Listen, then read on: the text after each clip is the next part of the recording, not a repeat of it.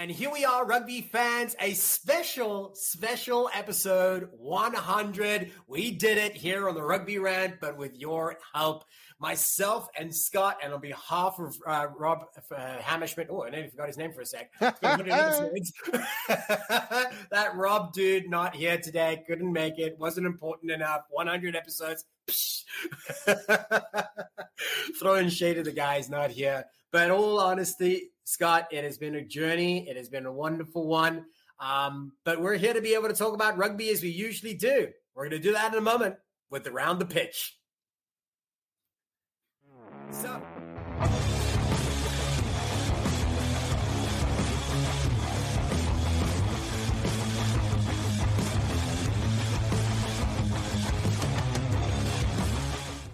So, here we are, Scott and I. We're going to go back and forth in what we now know is Around the Pitch with what we think is noteworthy and newsworthy that you, as a rugby fan, should know about. It doesn't have to be domestic. It could be international as well, whatever we think it could be. And I'm going to ask you to start us off, Scott. So I'm going with a Rooster friend of mine. Nate Brakely made his 50th cap in the MLR this season, or this in his MLR career with Rooney, all 50 caps with Rooney. It's one of those things where as guys have been going along and getting these caps, we're seeing familiar faces, these stalwarts of the league. He started playing college. He started playing rugby in high school. He goes to Dartmouth. He plays there. He plays in, at Cambridge in the varsity. And then he comes to Rooney in 2019, and he's just been a cornerstone. He's the captain this year. They're going to a championship. But congratulations on your 50th cap, Nate. Love you, buddy. Yeah, it's awesome to be able to have MLR continue to recognize these achievements. It really is great to be able to see. And hopefully, as we fast forward, we'll see those 75 caps and those 100 caps as the league continues to get stronger because of players just like him. So I'm going to take the opportunity, since we're talking about big milestones in the MLR, sending a shout out to somebody who's a friend of the Rugby Rant. In fact, was on our very first episode that helped us kick this all off back in 2020, and that is Mr. Dallin Stanford. 75 games calling in Major League Rugby. What an incredible opportunity to be able to highlight somebody, not only who's been a great contributor to the game on and off the field, because he is also a former USA Sevens captain, was on the HSBC circuit. He's now a commentator there as well, and for the World Cups as well. So he'll continue to be a voice that is enjoyed by many fans across the nations. And we congratulate him on that incredible milestone. Although he did join us for one episode. So I think it's about time to get you back, Dallin.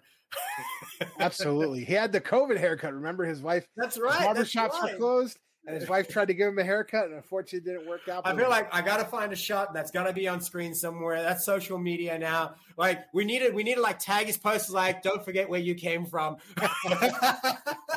Remember this? That's great. But love to see it. 75 broadcasts. That's awesome. Congratulations. So my next Around the Pitch topic is we're talking about USA Eagle, my buddy, TT Lamasatelli. He started for Montpellier in the semifinal of the top 14, beating Bordeaux 19-10, but booking their spot in the 2022 final, which is going to be held on Friday, June 29th. TT was also named to the Eagle squad this year, obviously at prop. Probably going to be our starting Lucy for the Eagles at this point. But it's good to see that we still have Americans playing internationally that are getting into finals. We had big final Exeter versus Saracens in the women's premiership in England. That was just chock full of North Americans: Sophie DeGoody, Kate Zachary, Hope Rogers, Alev Kelter. I mean, it's stockpiled, and now we have TT in the top 14 final. So, hey, if you got nothing to do on Friday, go watch that final, baby. All right. Yeah, excellent. I love the fact that you managed to always stay true and highlight the women's game in rugby. It really is one of the greatest ways to be able to grow the sport. And you think that how it's been embraced at all different levels. Now there's professional club rugby abroad as well. And seeing a lot of Scottish Rugby Union, they're starting to. Yeah, that's true. They committed to be able to have two clubs, exactly. Right? Mm-hmm. And you can expect now that, England, Scotland are in, Wales will follow, Ireland will follow, France will follow.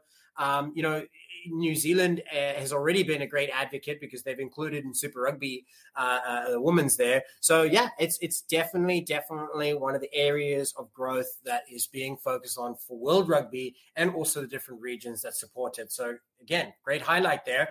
And I want to take the opportunity to be able to highlight another growth opportunity with the Challenge Cup of the Americas. A lot of people have been asking me about this, and I've been happily sharing what I know, which is, maybe 1% of it. I'm not by no means an authority here. I'm not in the boardroom. I'm not in the decision-making process. I just give you the hearsay, and that's what we do here on the Rugby Rant. But it is interesting to be able to see the level of competition that was on display in this exhibition over the last weekend that included the Jaguars 15, the Jaguares, I should pronounce it correctly, which is a former Super Rugby side. Their 15 side as well competed in the Premier Division in 2019 in the Currie Cup in South Africa, won their division as well. So there's an incredible amount of talent there, and it was all on offer and all on showcase at Rugby Town, USA, Infinity Park. Their first score against the Raptors, 69-0. Following that, they played the BC Ravens from Vancouver, a largely amateur side, but an incredible amount of talent. One particular name I want you to pay attention to is Bowd, Graydon Bowd. Not only is he a Canadian national junior level, also two-time badminton nationals. I don't know how that works in rugby, but it does. So yeah, a lot of talent there, but really what was it about? Well, it was be able to see if cross-continental contest could emerge pairing up with SLA, which as we all know is that great competition down south in South Americas that includes many of those great nations, Chile, Uruguay, Argentina, Paraguay, and I'm probably missing one, Brazil. Colombia. You might be right? And it's going to continue expanding. Speculation may be to Mexico and others, but there could potentially be 5 North American sides. This concept was going to be proven this past weekend. I think it did so. Many of the important partners were there to be able to see its success on and off the field. The hospitality was second to none in Glendale. So, keep your eye on this. This really could be something interesting for rugby fans to be able to see rugby grow in regions that is already showing success, but for us to be included in it too. 33 countries tuned in to be able to watch it live streaming. Predominantly, the 30 of those were Spanish-speaking nations, so it shows you the hunger that there is in countries where rugby has been overlooked traditionally. So, yeah, pay attention to what's happening with SLA and Glendale and the other American sides that may join them. Yeah, and talking about American sides, we're going back to the MLR real quick. This is before the championship is even played. The Gold announced that they've signed extensions with flanker Devin Short and Harley Wheeler that'll go through the end of the 2024 Major League Rugby campaign. Devin Short took over the number 7 shirt because Andrew Guerra of the Eagles got injured, broke his leg, was going to be out the whole MLR season, recovering after the international window last year. And he showed great spurts of energy and great spurts to get the ball through. And winger Harley Wheeler, 2 young guys. I think Wheeler had a hat trick against Old Glory last month. And I believe he's a sevens cap player, but I think he's trying to break into that Eagles squad at some point. But yeah, we have contract extensions already. The season's not even over. Yeah, and I'd love to be able to see that. Something that MLR has traditionally done well is that in the off season they start dripping them, but it feels like they started really early this season. Just locking those players, and they're not doing it for the next year. I think these guys are contracted to 2024 already. Yeah, so through 2024. Yeah, 2023 through 2024. Yeah, so they're committed for the next 2 seasons, and NOLA traditionally has done a great job of securing those longer contracts because they want to be able to build that consistency. And I think we're starting to see that from across the league. Even some of the internationals that are coming in, they're no longer just doing one contract and done. They're actually signing 2 and sometimes even 3-year deals. Yep. So let me dive into my final one, something I'm super proud of. Actually, I got to lean over. So this over here, oh man, this is back to front. But it is a Stormers jersey, one that's been on my wall over here. And that's because that's my hometown team. And I now managed to be able to give them a shout out that I've never given them before. They are the inaugural United Rugby Championship winners. And I don't get to say that they're winners very often. Why is that? Well, because the Stormers are my hometown side of Cape Town. I love them as you would your hometown side. I'm sure it's the same. They've had some inconsistencies, but this season things just clicked. I want to give a massive props to them. They're coming off some turbulent administrative practices. They went into bankruptcy. They have some court cases about this and this and this, about jurisdiction and admin. Throw that all aside. The players did not let it affect them all season long. Some really great talent emerged because we lost a few important players, notably Sia Khaleesi, the Springbok winning rugby captain. These guys took it all the way against the Bulls and in the Cape Town Stadium to a packed house, managed to be able to win that contest, a tight-fought affair, and they are the inaugural United Rugby champions. And I just love how South Africa and New Zealand and the Australian relationship is no more with Super Rugby for whatever reason. And they just go north and they say, all right, let's show the Northern Hemisphere rugby what we can do. And they take it all. So again, thank you very much for tuning in and what you now know as Around the Pitch. Tell us what you think. If you think there's something we may have missed, and follow us under the handle @Rugby Rant Pod and tell us, and we may cover it next week. But for now, we'll be back after a few important words from one of our sponsors. With over 37 years of experience, American Rugby Outfitters have been dedicated to providing quality rugby gear to those who like to get dirty. The ARO team prides itself in delivering the highest quality rugby gear that will withstand the punishment rugby dishes out. Brands such as Adidas, Barbarian, Gilbert, Canterbury, and ProTech will deliver when the game gets tough. Whether you need team uniforms, boots, bags, field equipment, or swag for the Postmaster Social, ARO is your source for quality rugby gear. They can set up your club or business with a team store like they did for us to ensure every member looks as good as the pros. If the international game is your vibe, ARO will carry you across the line with officially licensed gear from the Eagles, Springboks, All Blacks, England, Ireland, and Wales, amongst others. Visit rugbygear.com and check out all that the folks from American Rugby Outfitters have to offer. Use the code RANT15 to get a 15% discount site-wide. As an added bonus, when the items in your cart are $100 or more, you get free shipping to anywhere in the continental United States. Don't forget to check out our line of Rugby Rant gear available exclusively at rugbygear.com. Don't forget to use RANT15 to get 15% off your order site-wide. American Rugby Outfitters, dedicated to the toughest demands in the world's toughest game.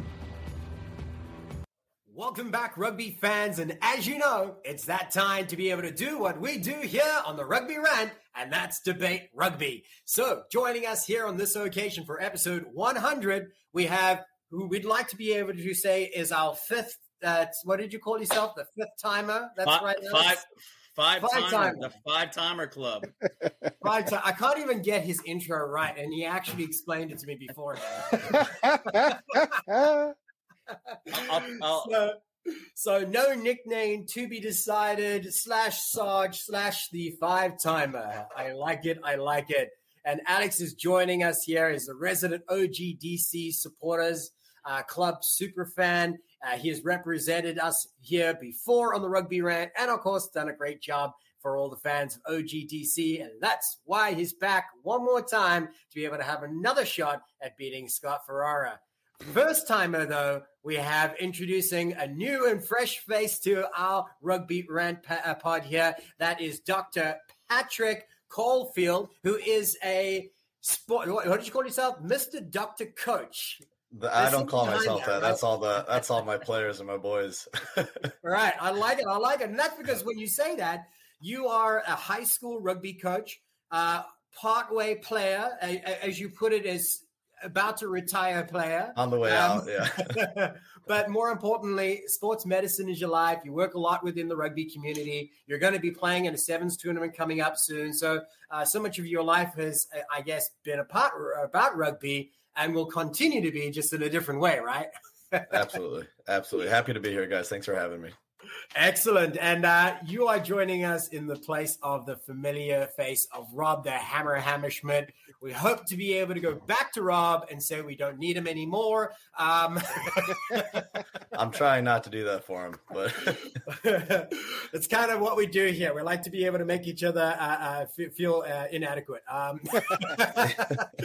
So with all that being said, of course, without any introduction needed, but I do anyways, Scott, the big guy Ferrara, episode 100. What a journey, right? Can't believe we made it to episode 100. We're 2 days away from a final in New York. The big never guy thought that would there. happen either. I mean, listen, let's be honest. Seattle went from outside looking in to now they're looking to get their third shield in 5 years here in the MLR, and Rooney, winning against a 2-team and a first seed to get a home playoff or a home championship game, man. It just can't ask for anything more than that, Right, and This ball represents the game we love. A game fueled by passion.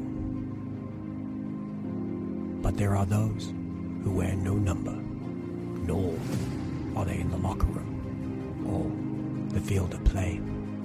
But they are there for every high and every low.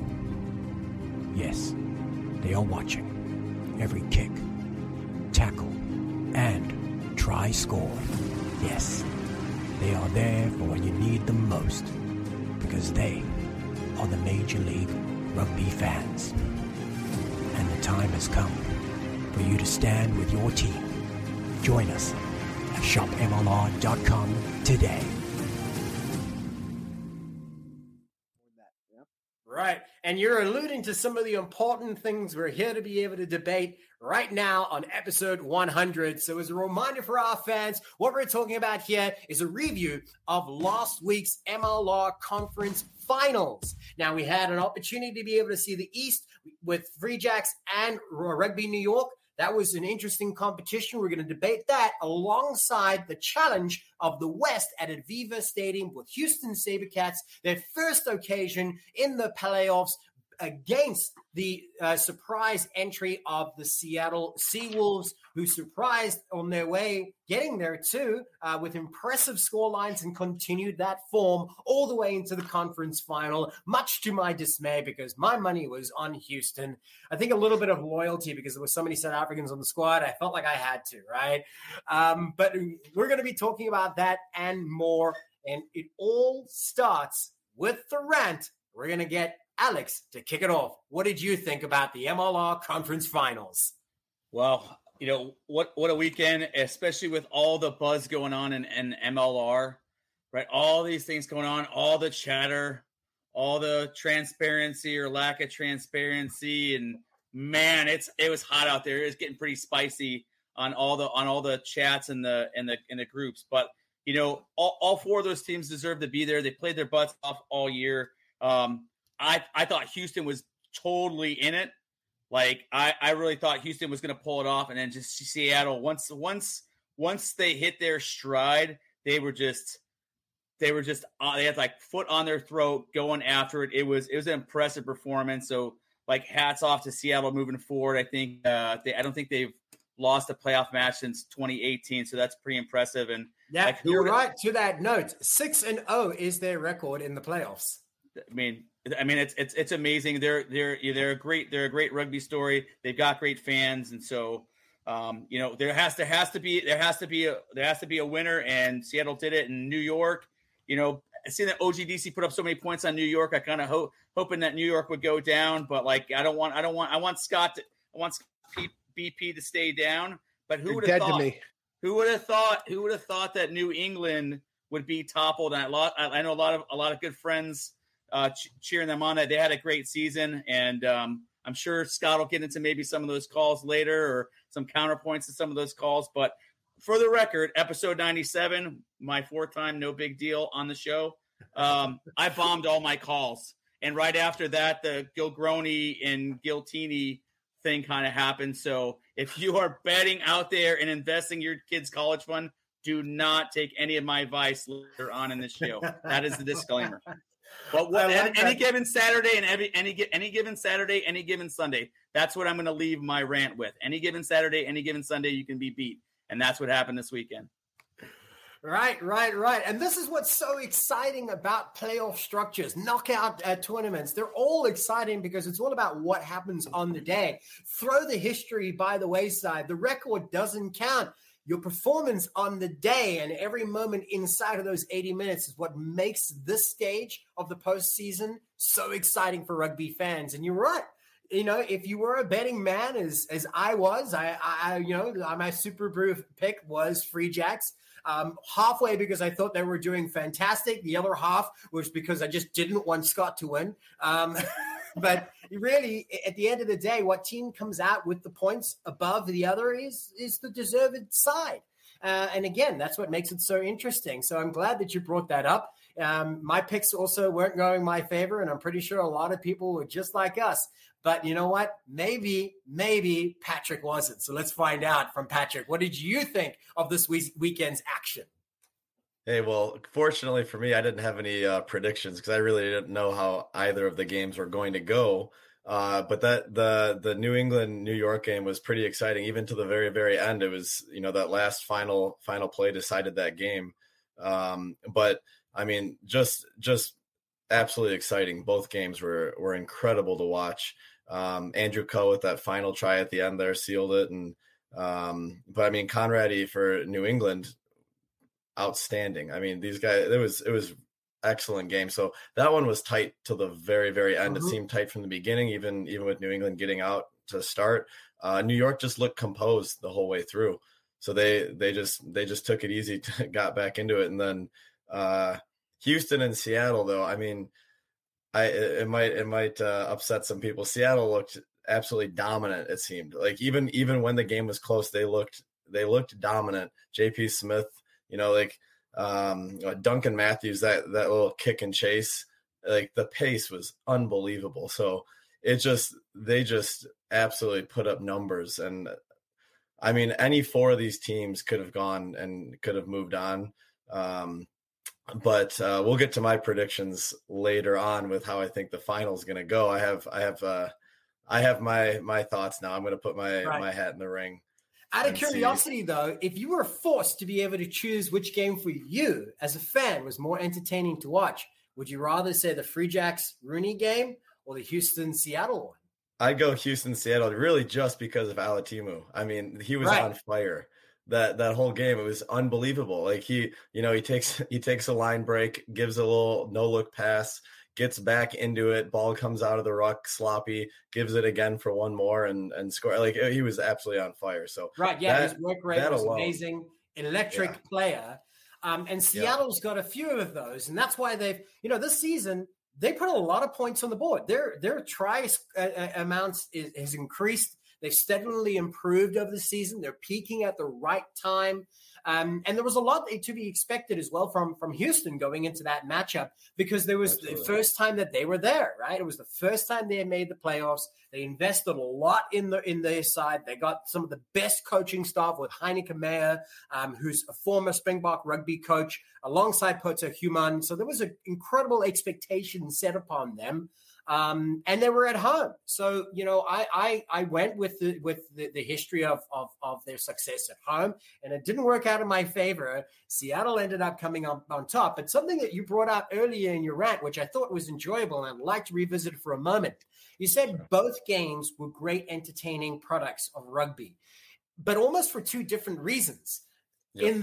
In the East, you had this very hard fought for every inch, much tighter, closer affair. What people have been saying about the East is that it's got more of a Northern Hemisphere styled play to it. Then when you look at the West, it's a lot more running rugby. It seems like they've got more of a Kiwi influence in the style, but you think that with the roster that Rooney has, it should have it there too. And it does, but they can play different games, which is something that I tend to enjoy. But I am certainly not the Rooney expert here. It's best we hand it over to the man who certainly holds that title. In fact, 2021 Fan of the Year as well, I might add. That's worth mentioning on episode 100 again. It was you and the broccoli guy that were up for the honors. Yes. But for different reasons. Oh, man. Let's get hot, baby. So first I'm going to talk about the Seattle-Houston game. And I think Houston came in and had a little bit of a hangover going in that first half. It's one of those things where Houston coming in, it's their first playoff match. Maybe it's one of those things you don't know what to expect. I bet you try and prepare just like everybody says that. Prepare just like it's every other game, but it's not. You're playing at home. There's some excitement there. You have a chance. You had the bye, right? So you had a chance to rest up and watch Seattle play. Then they're coming to your house, and you're going to protect your house, and your fans are there, and the adrenaline's pumping. So, maybe it was a little bit of a hangover that first half because from really, Mr. Dr. Dude Man over there was talking about Alatimu. He went, 4 for 4 on his conversions, 2 for 2 on his penalties. His kicking was flawless. Right. And they scored, Seattle scored tries at the 17th, 29th, and 31st minute, right? So, hit that with their conversions plus a penalty at the beginning versus Houston really scoring that first try early on. And then that was it. I don't know. They had a penalty, I think, too, within the first 10 minutes. But that it kind of just stopped up and their offense just kind of stalled. And that's really a credit to Seattle. Seattle is known for having the seawall. What they said, the seawall was back. The seawall was back. Right. And in my opinion, the seawall was back for this game against Houston, especially in that first half. And Houston just couldn't dig out of the hole that they were stuck in. Unfortunately, I think it's just that syndrome of not being able to be, having not been there before, and having a little bit of that hangover, which we see sometimes with a lot of MLR teams on those bye weeks. Moving over to the New England Rooney match, dude, it was a great match. The first 4 minutes, New England's up 10-0. It's hard charging, it's hard hitting. It was two teams that you could tell were just a shoelace break away from breaking off a run, and all of a sudden, boom, they get a shoestring tackle just comes along and takes them out. And we had a try-saving tackle on the New England side, a try-saving tackle on the New York side. We had a try that some New England fans say was forward, although the referees on the field didn't call it that way. And just like I said, when New England beat us at home and it came down to that last play, New York fans were sour about it. And I said, well, if we were beating them by 50, that last play, however they called the last play, wouldn't matter, and I still believe that in any match, beat the team by 50 and finish the fight. And guess what? It doesn't matter what the referee is going to do. But Andrew Coe, man, I got to be honest. Everybody talks about Ed Fidel for Rooney. Andrew Coe has had an amazing season for Rooney. I'm going to talk about him in the second half of this rant. So get your Patreon ready. Doug Wilkie and Derek Brissett, get on the Patreon because I'm going to be talking about Rugby Rant. I'm going to talk about Andrew Coe and why he wasn't picked. But I got to be honest, Andrew Coe on the offensive side of the ball and the defensive side of the ball, you have to realize he's a small statured winger, but he's fast like a rocket and he'll punch you right in the mouth on some hits. So, right. It's just... and on the day he received the player of the match honors, so certainly he was recognized for his contribution for the day. But there were so many great moments in that match in particular. Like you referenced the two try-saving moments, Nick Savetta on one side, and you always kind of felt that once it got close to halfway, the halftime, I should say, I think the score was 10-13. It was a close affair. It didn't seem like they were right from the start. Once you get the first points on the board after 4 minutes, you feel like, oh gosh, here we go, right? But it stayed close by the end. A lot of people would argue that it was Free Jack's game to lose, and there are, a lot of fans who are just saying that they missed the opportunity. They should have kept their foot on the gas, once they were 10 up, but it just goes to be able to prove it. Something that I mentioned beforehand, when people are chatting and they're going 10 up, we're looking good, especially when you're 10 up and the other half is a zip score, right? You're looking pretty good. They haven't even got onto the scoreboard, but it just only goes to be able to prove at this level of the game, it could change so quickly. Because we've come so far, 10 points is not enough to be able to sit in your laurels and go, hey, we got a good lead here. That's not a lead, right? And to be honest, when you look at the box scores and things, all of New England points were scored by Bowden Waka. You had 3 tries by three different players of Rooney, and then you had conversions by Jason Emery and Sam Windsor. Kind of, I guess they were deciding who was kicking better at the time or kicking into the wind or what have you. So it just seemed like the scoring was, because the scoring was a little more dynamic via player, they weren't focused on one player, Rooney. And, Bowden Waka has been a friggin' force this entire season. He has scored a bunch of points single-handedly off chip kicks that have bounced, the chip kicks have been executed perfectly, bounce right to him, and there's nobody in front of him to score.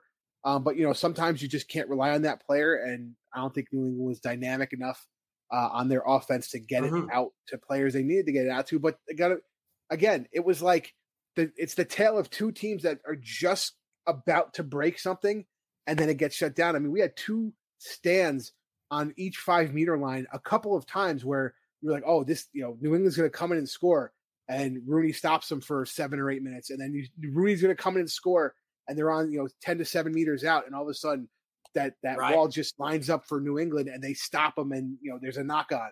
Like there was several plays like that, several phases like that. It was just really exciting rugby. So let's talk about one of the most pivotal moments in that matchup, since we're still on the topic of the Free Jacks versus Rugby New York, and was that yellow card with less than 10 minutes to play that certainly changed the momentum in the favor of Rugby New York. Now, Renat, I think the general consensus is that the yellow card stands. No one's arguing that, right? But it only furthers my point to be able to say that, you can never take your foot off the gas, right? 10 points, 15 points, whatever the difference is, you got to keep going. And you brought this up earlier, Scott, and I kind of was also wondering if the rest of you guys might have felt similar. There was an opportunity with 7 up on the board for the Free Jacks, and they had a penalty opportunity. They could have decided to be able to push it forward, to be able to go for the try, but instead they'd be able to play it safe and went for the 3 to kind of push it to 10 above. At that time, there was probably around about the 17th or 18th minute, if I'm correct. At that stage, when you're 7 up, no momentum's in your favor. To the rest of you, and let me go ahead and throw it out to Patrick first. Would you have preferred to have seen a team in that position to push forward and go for the try, or to rather just take the points on offer, especially considering it's a conference final? Yeah, I'm pretty indifferent because I can make an argument and I can respect an argument on both sides. So I can't really fault them for their choice. Honestly, can't really fault them. Yeah. There's a lot that would agree that, especially in a moment that it's a knockout opportunity, you take whatever the points are available, right? Because you never know if the 3 might be the winning points or not. Alex, did you have anything to share on that note? How you might have done it differently? I think there's 3 very small and short points of it. Is first off, that's what makes this sport so great, right? Coaches not involved, players on the field. That goes to point number 2, right? Old Teddy Roosevelt, man in the arena right there. The man in the arena gets to make that call, old or woman, but in this case, we're talking MLR, right? So they got to make that call and they got to go for it. Like, I respect that. Like, I respect the players, the 15 men on the pitch, right? And that captain taking ownership of that call and going for it, right? And just, all these stops, all these little micro touch points in the match, and it just didn't work out. There's so many things that could have gone a different way and given a different result, that to be able to just hyper-focused on one might not necessarily be fair. I guess that when you're a Free Jacks fan, you might be looking for an answer that doesn't necessarily exist. Well, I was just surprised by it, for being at 2 out of the 3 regular season matches. Both New York and New England didn't really take points for those matches early on. They were kicking for the corner. Maybe that's a sign of respect against their competition, though. So I was surprised that they did kick for points. So not that there's a lack of respect in making that choice. It's the game. You're trying to win the game. How you win it. I just was surprised because historically this season, both teams have been just going for the tries no matter what. And maybe that's a direct result in the fact that you want to beat a conference opponent and gain not only a regular 4-point win, but a bonus point win plus point differential in the regular season to help your playoff chances. So maybe that's where the difference lies, and in your strategy. That's a really fair point.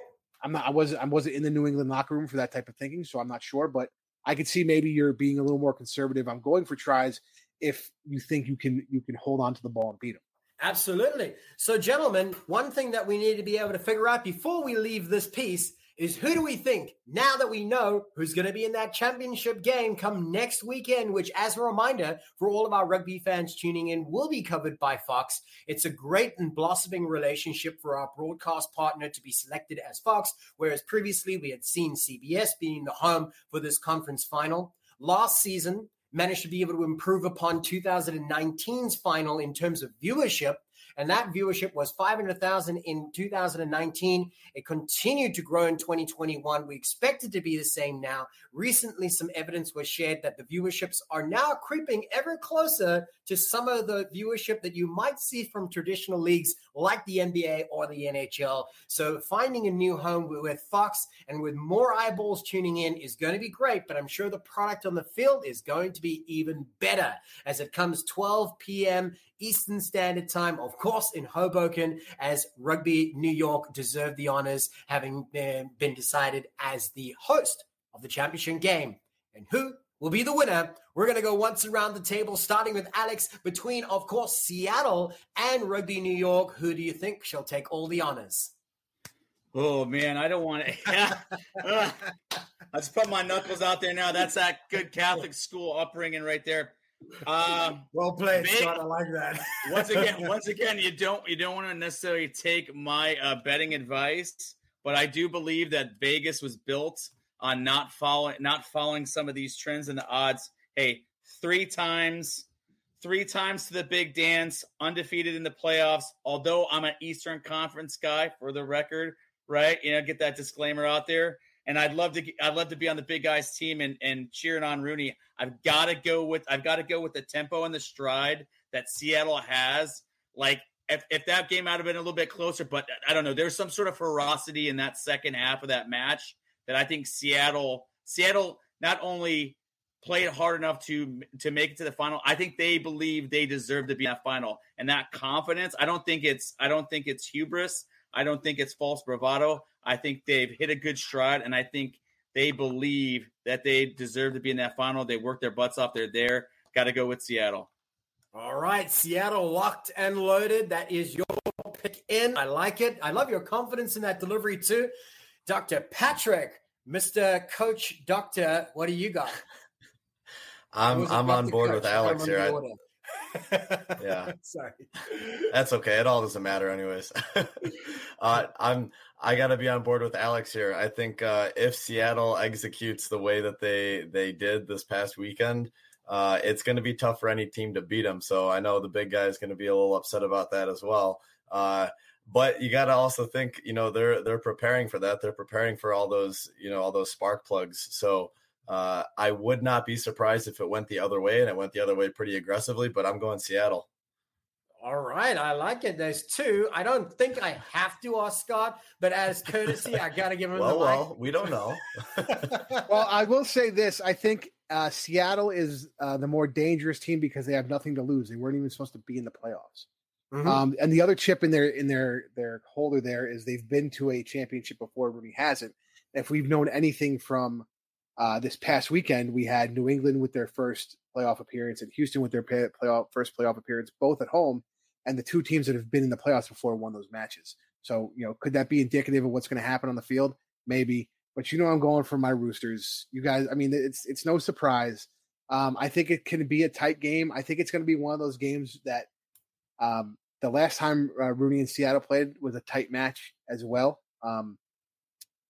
Tony Riddell did bring up the fact that he felt it was a disadvantage for West Coast teams to play at 9 a.m. To which I say, well, the East Coast teams go out and play there at 10 p.m., when we have matches. So, I mean, it's kind of just, unfortunately, that's the way it is. And I believe this final time was already set a couple weeks ago. And to be honest, again, Seattle wasn't supposed to be there. They are there. They're hot as a pistol right now. They're playing really good rugby. The Seawall's back. And, Rooney's defense against one of the best offenses in the league showed and balled out. But, I'm going for Rooney and meet the big guy at Red Bull Arena Saturday at noon. I'll be there. I'm still trying to clear my pre-match show on the field. Still trying to clear all my signs that I put out because this is a home match. So with the help of Walker Tice, I'm going to hopefully be on the field to do my pre-match stuff. Awesome. So, I like the thoughts from everybody here, and I agree 100%. Seattle is looking hot right now. They're almost on not borrowed time, but they got free time here because, it's a place they weren't actually supposed to be, but they're taking every opportunity presented with them. People had criticism with San Diego and Seattle competing against each other, that San Diego looked lackluster in their performance because they thought they were already out. Seattle wasn't a foregone conclusion that they were going through either, but you see them, they've just taken that momentum, they've taken that energy. Maybe it's got something to do with, like you said, that they've been there before. It's nothing unfamiliar to them. There's a lot of the core group of players that have been there long enough to know what it's like to be on that stage, to have those extra stakes. And they're the leaders in the side. Hatting, of course, has been there as a leader right from the start. Those type of players will have a presence in the biggest moments. And I think that all the players for Seattle have been there before in the MLR. But then when you look at the quality and the presence of the leadership that they have available in Rooney's corner as well, those guys have had World Cup wins, right? They've had opportunities to win Rugby World Cups. Talk about pressure, right? Mm-hmm. So I don't think nerves or being there or not having been there is going to be an important factor. Although I will say this, I believe I would not be surprised to be able to see Seattle take the honors, but it might be better for domestic rugby if New York actually wins. A record that is 3 out of 4 finals going to one side seems like that's not enough variety.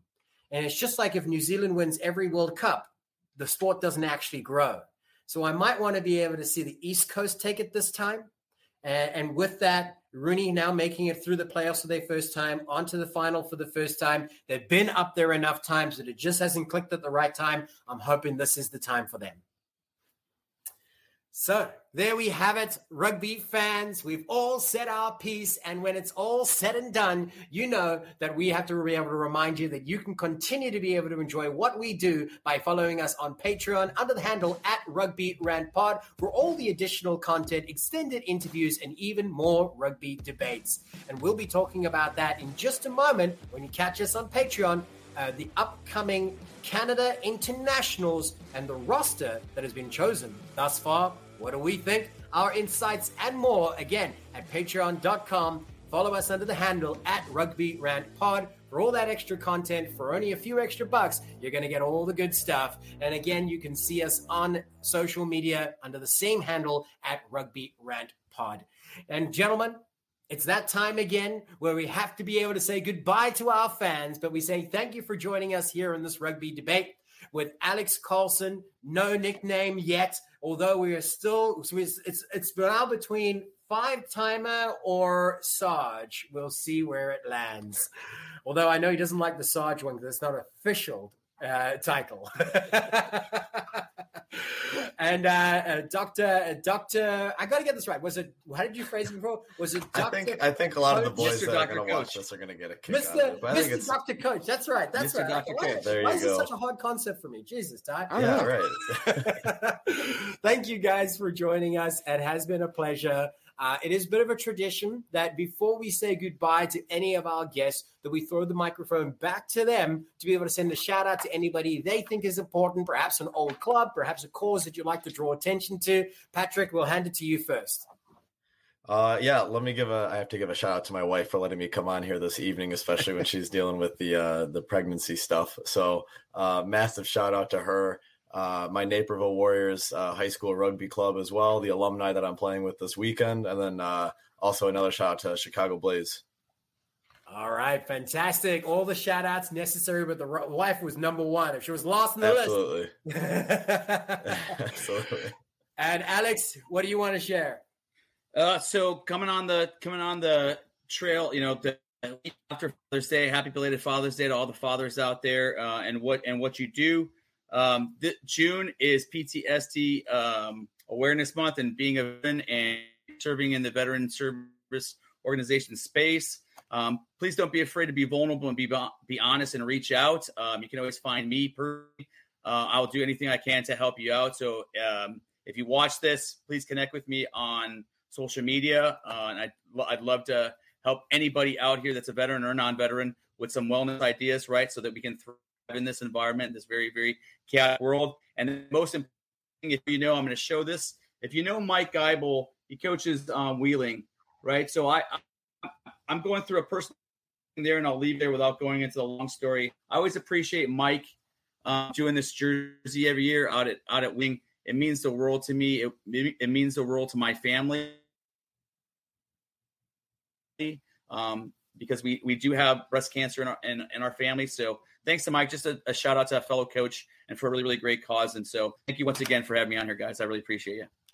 Excellent. Love it. Good message all around and important ones as well. Again, thank you, Alex Carlson and Dr. Patrick Caulfield for joining us. And again, of course, to Scott Ferrara. And my name is Ty Braga, host for today's activities alongside a host of other rugby ranters. Thank you for watching, and we will catch you at the next.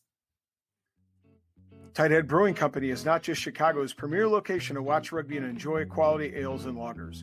It is also a great place to enjoy local acts performing live music every Thursday and Saturday nights. Additionally, their Wednesday night trivia nights are something not to be missed. Tighthead is located in Mundelein, Illinois, and easily accessible for many Chicagoans, as it is just steps away from the metro. Owner Bruce Durr and the Tighthead staff are dedicated to ensure your microbrew experience is as tight as their beers. Bruce's love for rugby extends beyond the origin of his brewery's name. Tighthead is committed to supporting the rugby community. This includes his support for Lake County RFC and our own Rugby Rant podcast show. Tighthead's tap room is like the familiar rugby clubhouse in which friends and teammates can meet, socialize, and enjoy the wide variety of brews on tap.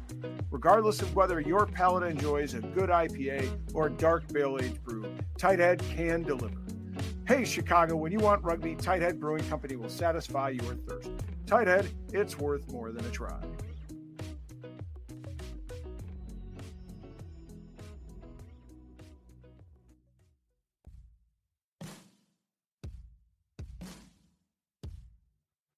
Hey, Rugby Rant fans, it's Rob the Hammer Hammerschmidt, and I'm flying solo today for the RPK.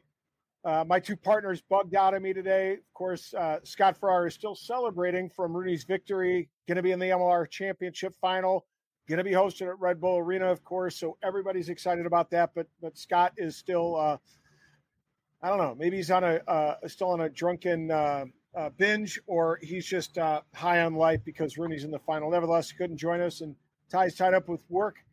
And so I'm doing it myself, but I think I'm good. I'm here with a great personality, of course. We have Lauren Doyle, who is in the USA Rugby Sevens high performance team, and she is out there in Chula Vista on location, getting ready and prepared and geared up for what's come in the next couple of months, and we'll talk a little bit about that. But I want to first of all welcome Lauren Doyle to the show. Thank you so much for having me. I'm super excited. I am too. I was super excited. I dig pretty deep into, as I prepare for the questions, into our guest backgrounds. And of course, I was just excited to find out that a fellow Illinoisan is joining our show. We don't always get to say that. There's been a few occasions, but it's always fun to have somebody from the land of Lincoln joining the show. So I don't have to deal with my guy from Iowa and my guy from New York. Yeah, very small town in Illinois, but nonetheless. Yeah, I know. And especially because, I grew up for a bit of time in Bloomington Normal, Illinois. So we weren't a far throw from your neck of the woods down there, Springfield, Decatur area. And it was your hometown? Booty. Booty, yeah, that's right. So, of course, and that's where you get your start. So, she came from a very active experience down there at Booty, down the middle of central Illinois, played high school volleyball, soccer, basketball, and track, went to Eastern Illinois University, go Panthers, right? And then went on and has some Chicago connections, and we'll talk a little bit about those. So I'm excited about that. Nevertheless, for those fans who are not familiar with Run Pass Kick, it works like this. I'm going to throw some questions at Lauren, and we're going to prompt all the questions with Run Pass or Kick. If Lauren's going to tell us what she's going to do, and if she decides to run with it, it means she's going to go ahead and take that question, on the hoof and go straight up the guts and answer it. And as a quality sevens player, we know that that's something she'll probably do with some frequency. So we know those sevens players like to run a bit, have a go. Of course, Lauren could also pass on a question, which is to say that it's maybe too tough to handle. Doesn't want to get in trouble with the USA brass, rugby brass there, so that's okay. And then she can always have a bit of fun with us. We know in sevens, it's not something you like to do, to kick the ball away and kick away possession. But maybe on occasion there's an opportunity to do that. And so Lauren might choose to kick to me, in which case I have to answer a question on her behalf as if I think she would answer it. So it's always fun for our guest to have a little fun with the host, being myself. So, Lauren Doyle, are you ready for the Run, Pass, or Kick Challenge? I am so ready.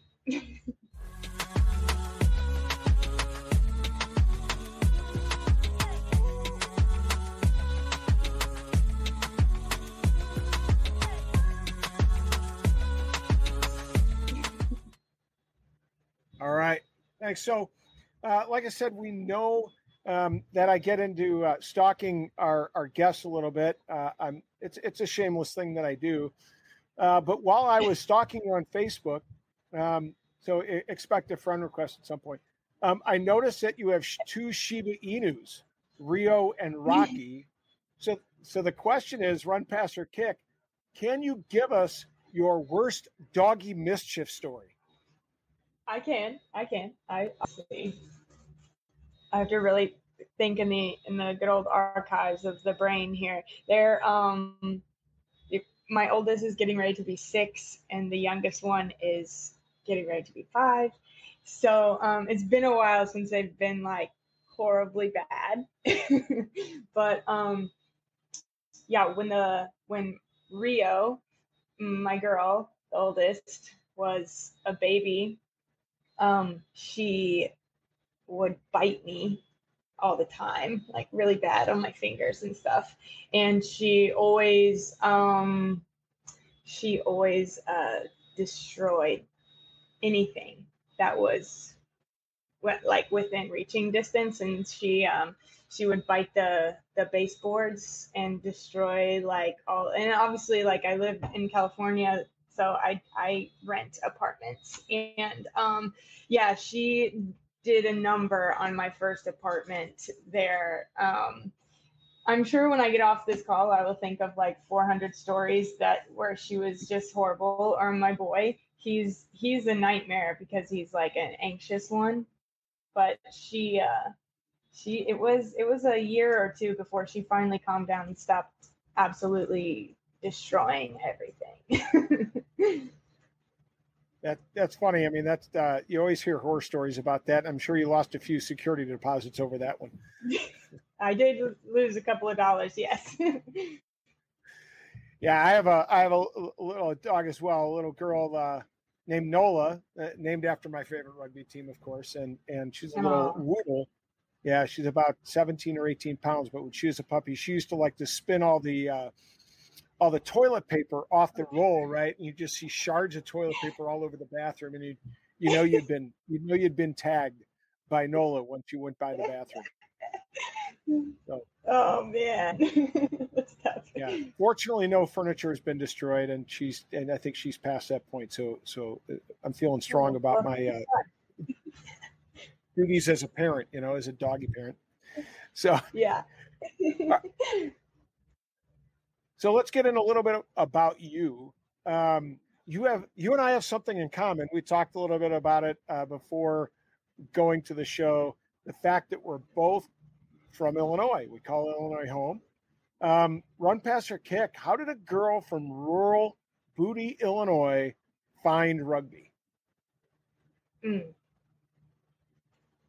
I'll run with it. I ran track pretty heavily, and I really got noticed by colleges because of track. I was a sprinter, and I wanted to go to Eastern Illinois, and I didn't want to run track. And I got a packet in the mail from Frank Graziano, who was the rugby coach there. And I was like, hey, Mom, I'm going to go play rugby because I don't want to run track. And she was like, what? No, why? That's so left field for you. And I was like, well, it's happening. And so, yeah, that is how I found rugby. And yeah, when I went there, I started playing when I was 18, and it was 15s as well.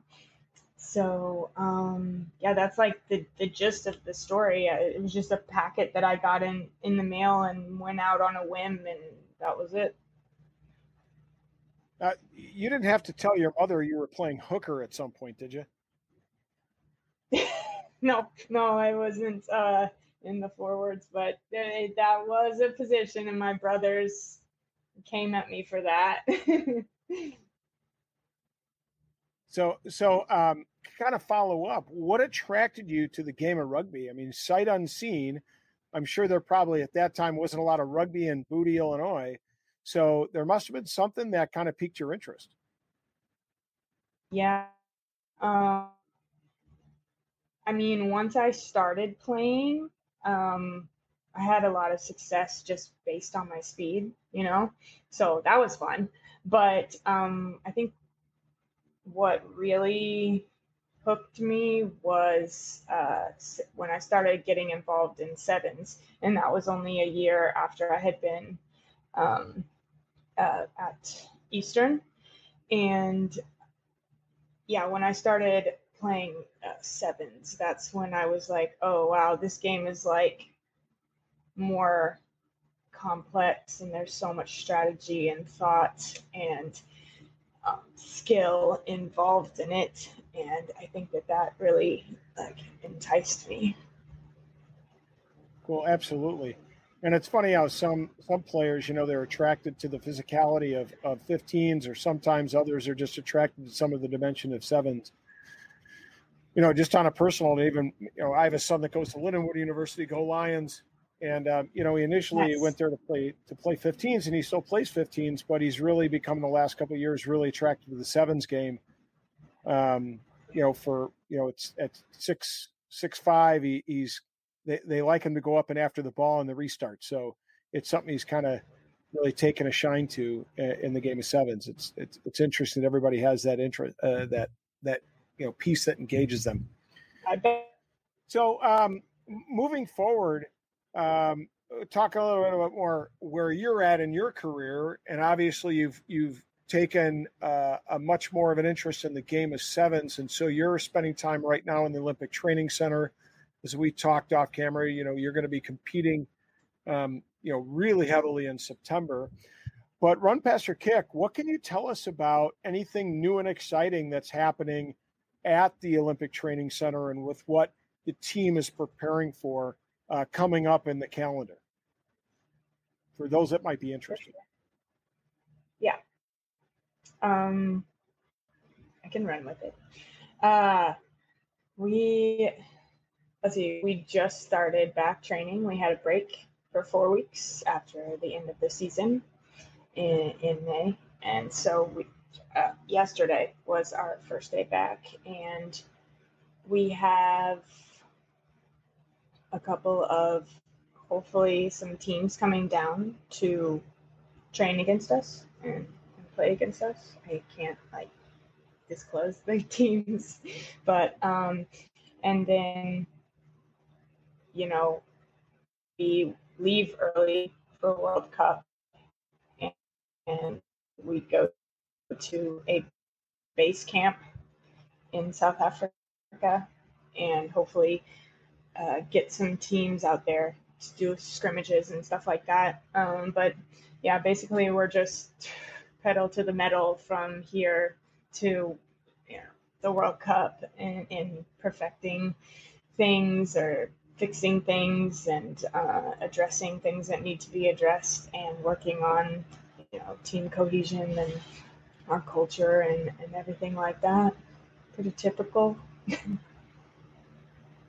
Cool. Well, it certainly sounds like you guys have a full calendar coming up in the next few months, and while you didn't reveal who you might be playing, it certainly is enticing to for fans to find out more about those results and how the team performed. So they should be paying attention to social media, checking out Lauren's Facebook page or Instagram page, so they can get the highlights from those events most certainly. What's your handle, just in case they're asking, and in case they want to know how to follow you? Yeah, Facebook would be Lauren Doyle. That's my professional page. And then my Instagram is Lauren Doyle 23. Lauren.Doyle 23. One of those. I don't know. I don't look at it very often. Lauren Doyle 23, of course. For those fans that don't know, 23 is her favorite number. Yes, correct. So probably after Michael Jordan, like every other person from Illinois that grew up during that mid-90s time. That's actually not. My birthday is February 23rd, and so that's why 23 is one of my favorite numbers. Obviously, Michael Jordan adds to it, but that's the mistake yeah. You got. Cool. So again, we've been talking about the fact that we do this show and have great personalities like yourself join us each week is to provide fans with more information about the personalities in the game and more information about the game. And of course, many rugby fans, including those of us from the Rugby Rant, extol the virtues of rugby and its inclusivity, right? It's been something that's been a hallmark. And of course, a lot of the MLR teams, because we do a heavy dose of MLR, and we're just coming to a conclusion that season, they do a diversity component. Every team has a different way in which they recognize diversity in their communities. So run, pass, or kick, in your opinion, is our sport and its culture as inclusive as many fans extol it to be or suggest that it is indeed inclusive? Or does it have some ways to go? Yeah, I can run with that. About maybe like club rugby or people that do it in their spare time, I would say like 100% inclusive. Like the more people, the merrier at those levels, right? But once you start to climb the ladder, it just gets a little bit harder to penetrate it, if you will. Obviously anyone that comes into our USA Rugby environment is very welcome, and it's hey, you've gone through a whole bunch of steps to get here, and we all respect that. So I think that it is very inclusive and from in any level, and but the club level, I mean, I've obviously played club rugby, and it was just a good freaking time. So I hope that answers your question.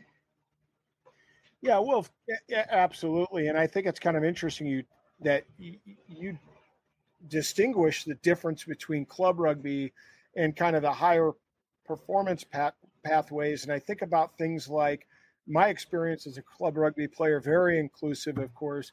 I know you played for the Chicago Lions, and I think the North Shore women's team, right? I played for North Shore 1 year. Yeah. Okay.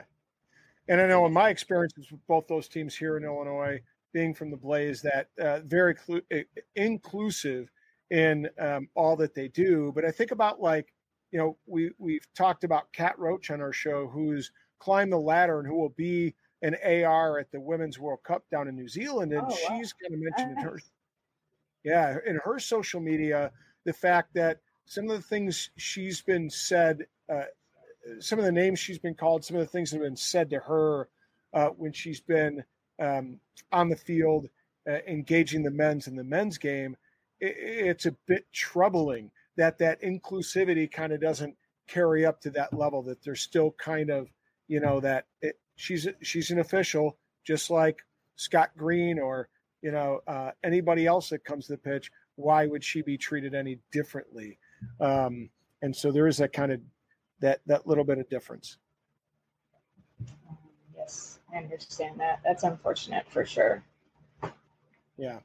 So again, for those folks who are watching, of course, you can pick us up on all social media, Facebook, Instagram. Heck, I think we're even engaged on that thing called TikTok. Scott likes to tick and talk all the time.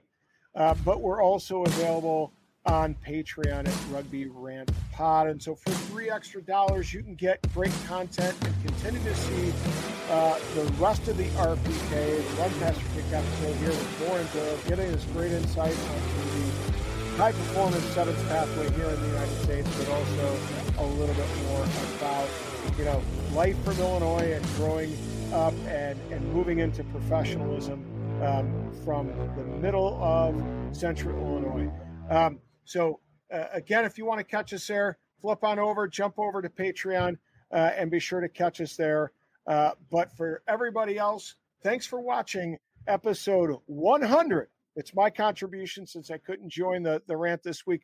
Episode 100. We appreciate you joining, and we'll see everybody at the next.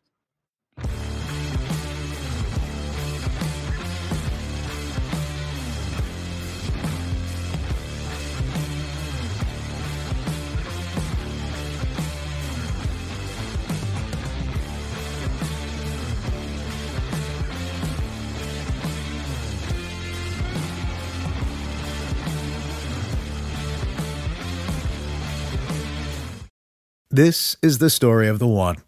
As a maintenance engineer, he hears things differently.